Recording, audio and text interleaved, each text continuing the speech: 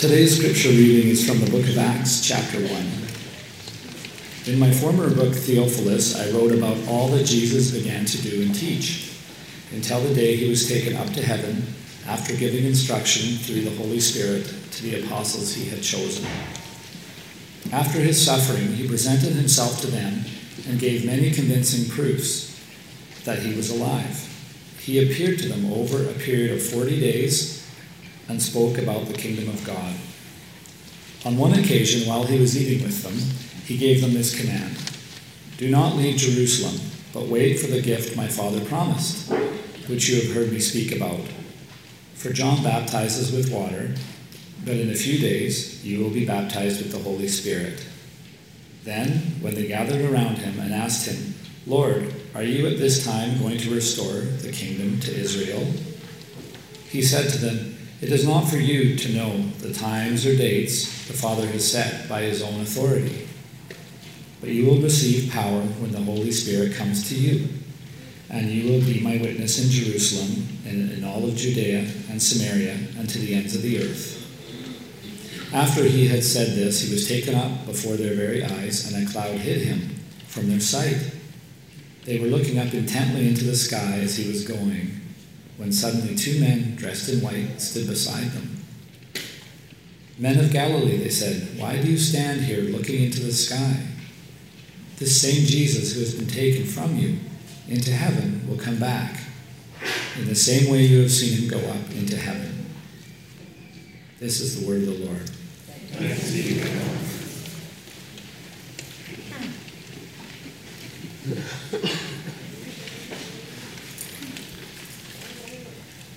Today we have the privilege of hearing from Edna Grants. Would you join me in prayer? Lord Jesus, Lord of all, we have been so blessed in the service, and you have already spoken to us in so many ways. And still we humbly ask that you keep speaking to us through your servant Edna. Empower her so that your Holy Spirit will touch our hearts. Help us to hear your voice. And as we hear, help us to grasp and fully understand what you have for us today and put that into practice in our lives. So we pray an special anointing to Edna. Empower her so her words will be your words to our lives. A transformative way in all our congregation. So we trust you, Jesus, and that's why we pray in your name. Amen.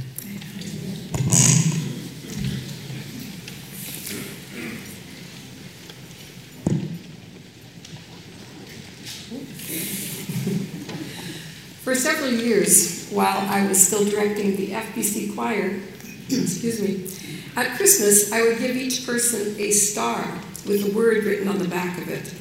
And I think some of you might even still have your stars. The hope was that each person would ponder that word throughout the year, that they would think about its meaning and what God might be saying to them through that word. Well, my word in 2010 was listen. My hope was that I would listen well to others, but that I would also listen to what God might be saying to me through that word. And what he was telling me, I discovered, was that it was time for me to retire from my position as minister of worship and to leave the work for the next generation. So after 20 years on staff, I put away my baton, so to speak. Leaving a position or any job that you love is never easy. And often our identity is bound up in the work that we do. So now I had to affirm that my identity was in Christ Jesus, not in being a choir director or a worship leader or a pastor. I needed to trust that the worship ministry and the choir would be in good hands, and it was, with Andrea and Roger and people like Curtis and Peter, people that I'd worked with for many years. and now with Ben. And I thank you, Ben, for the service this morning. Jesus' public ministry on earth was about 3 years. Before those years, he likely lived just as an ordinary citizen in Galilee. But during his ministry, he lived among the people and walked with his disciples, teaching them about the kingdom of God, healing the sick, praying, and teaching them how to pray. Then, after being mocked and scorned, bullied, and persecuted, we all know then he was crucified, but then he was resurrected. He was fully in human flesh again when he appeared to his disciples and his followers over the course of the next 40 days before the ascension. Then he left them and ascended into heaven. But why? I imagine that he too listened to the Father about the timing of his departure from earth. But why did he have to leave his job on earth? Was it his time to sit back and observe and support his people from the throne? No, I don't think so. Well, as a human, I had to let go and entrust the work to others who would be guided by the Holy Spirit. But Jesus' work was expanded multifold when he left, because he empowered not only the disciples that he had left behind, but generations later, he still empowers all of us with all of our human limitations to do his work on earth. So let's look at some of the important things about the ascension of Jesus. First of all, the ascension established and empowered Jesus in his kingly reign. Recently, we've heard much about ascension. In this case, the ascension of Charles to the throne as King Charles III. I imagine that many of you watched the ceremony, and perhaps you even saw him sit on the throne and have the crown placed on his head. Now, while King Charles is the new monarch over the UK and the Commonwealth, Jesus, who sits on the throne at the right hand of God, is the King of all kings. I was struck by that, how it was affirmed as the young page stood before the King Charles and welcomed him with these words: "As children of the kingdom of God, we welcome you in the name of the King of Kings."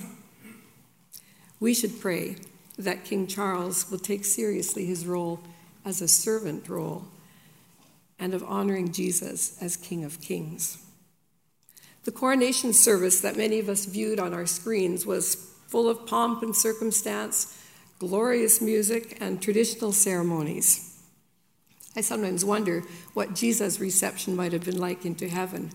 Perhaps there was an amazing chorus of angels singing praise to him as the Father welcomed his Son.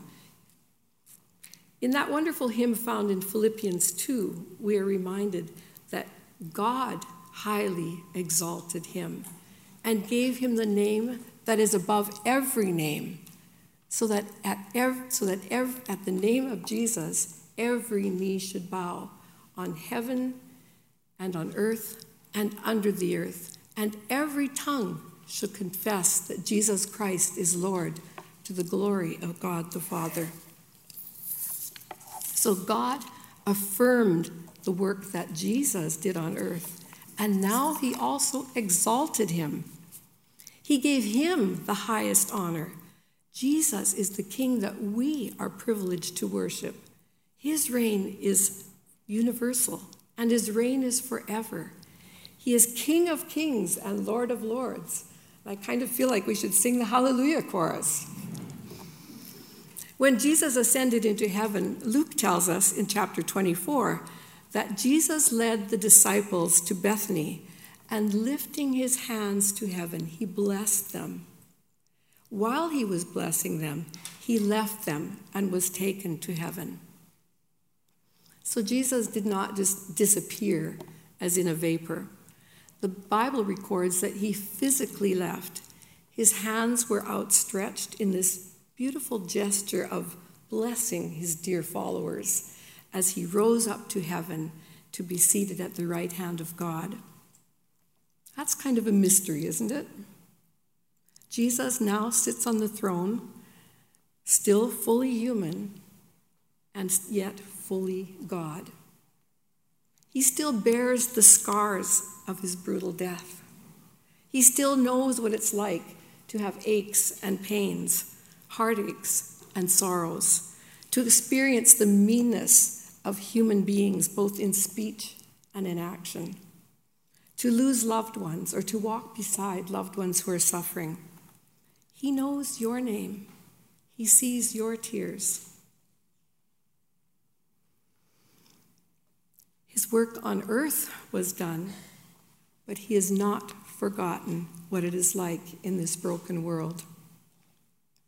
He is above all things and knows all things and is everywhere.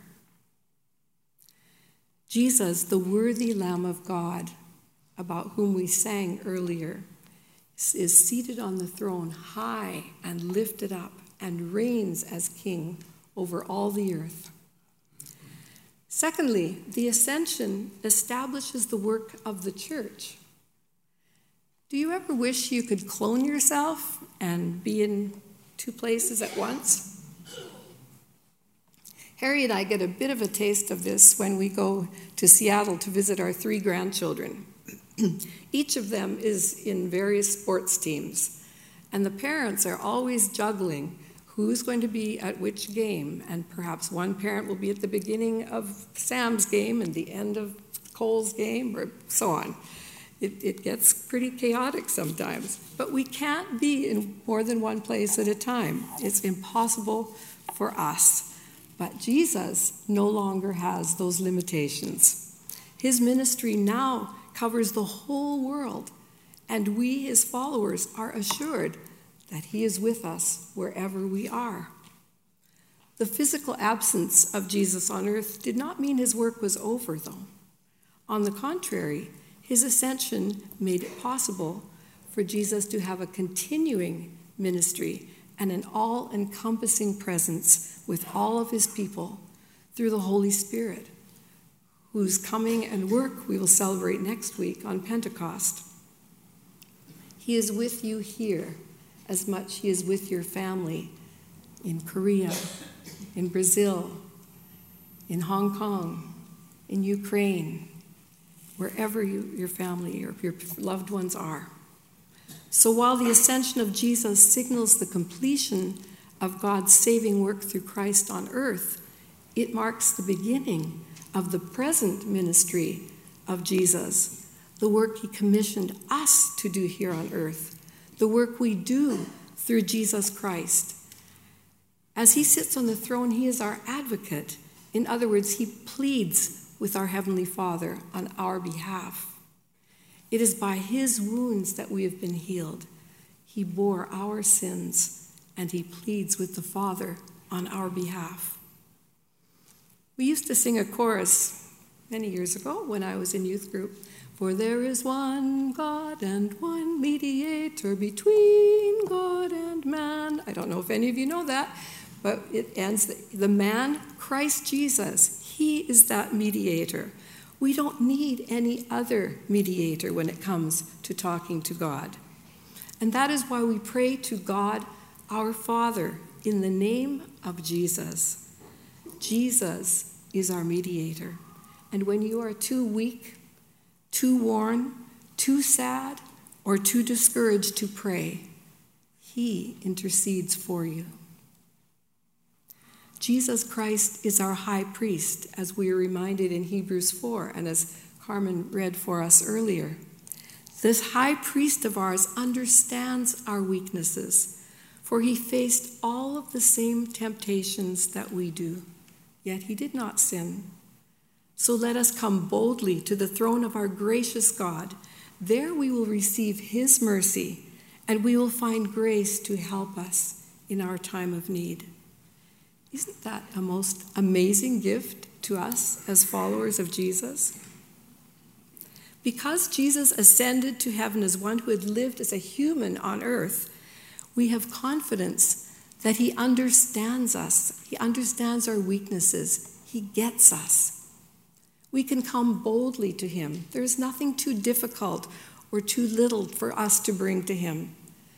We will receive his mercy, and we will find grace to help us in our time of need.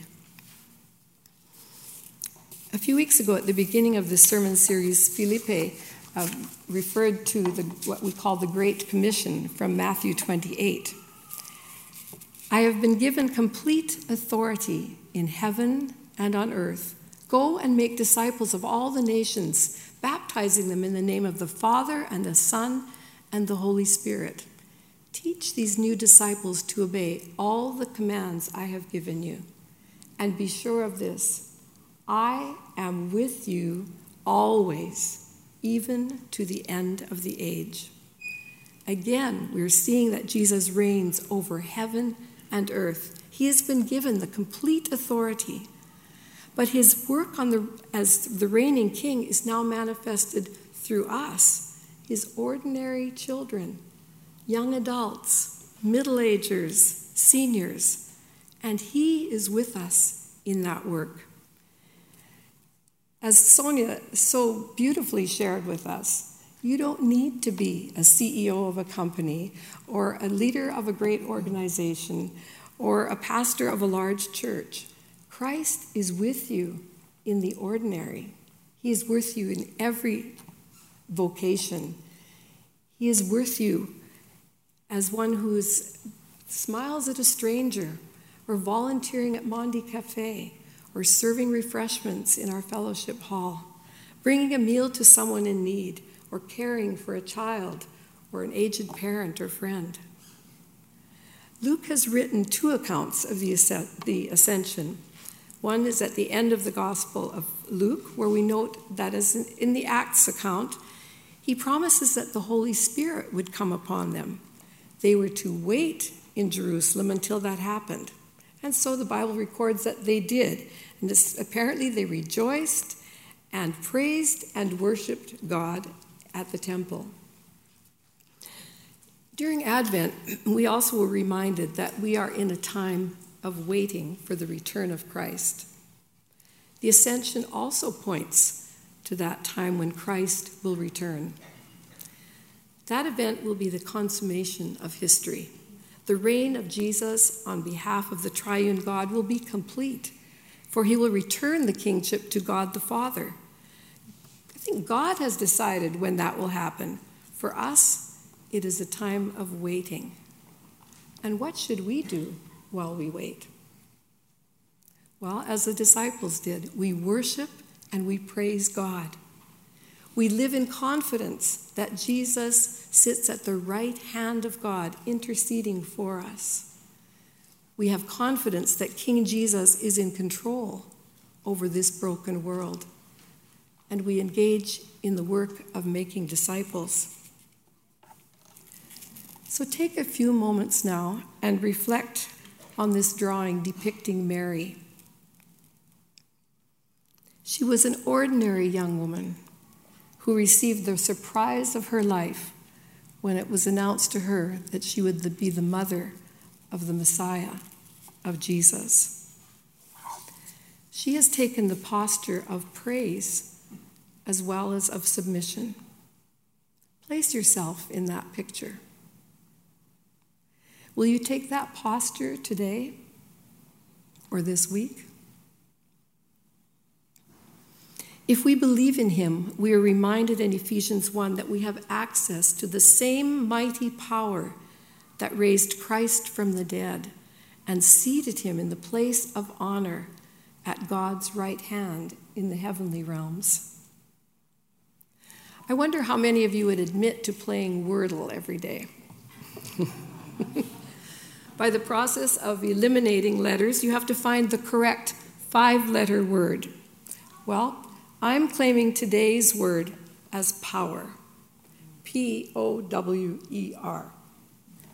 Resurrection and ascension power. And if you also would admit to playing dawdle, where you have to find 2 words, let's use the word trust. T-R-U-S-T. Trust that the power of Christ will work in and through you. So let's raise our hands to receive the mighty power of God, of our ascended Lord. And when you feel like that mighty power just isn't working for you, when your loved one is still suffering, when you still haven't found an affordable place to live, when you feel like you just don't fit in, or when you feel like you just aren't enough, when you are bullied, when your job is stressful, when your child has made poor choices, when you are anxious and depressed, reach out in faith and trust that the ascended Christ Jesus is interceding for you, that his power is at work in you, and that in every situation he is always with you. Amen. You've been listening to the First Baptist Church Sermon Podcast. For more sermons and information about our church's services and programs, please visit firstbc.org.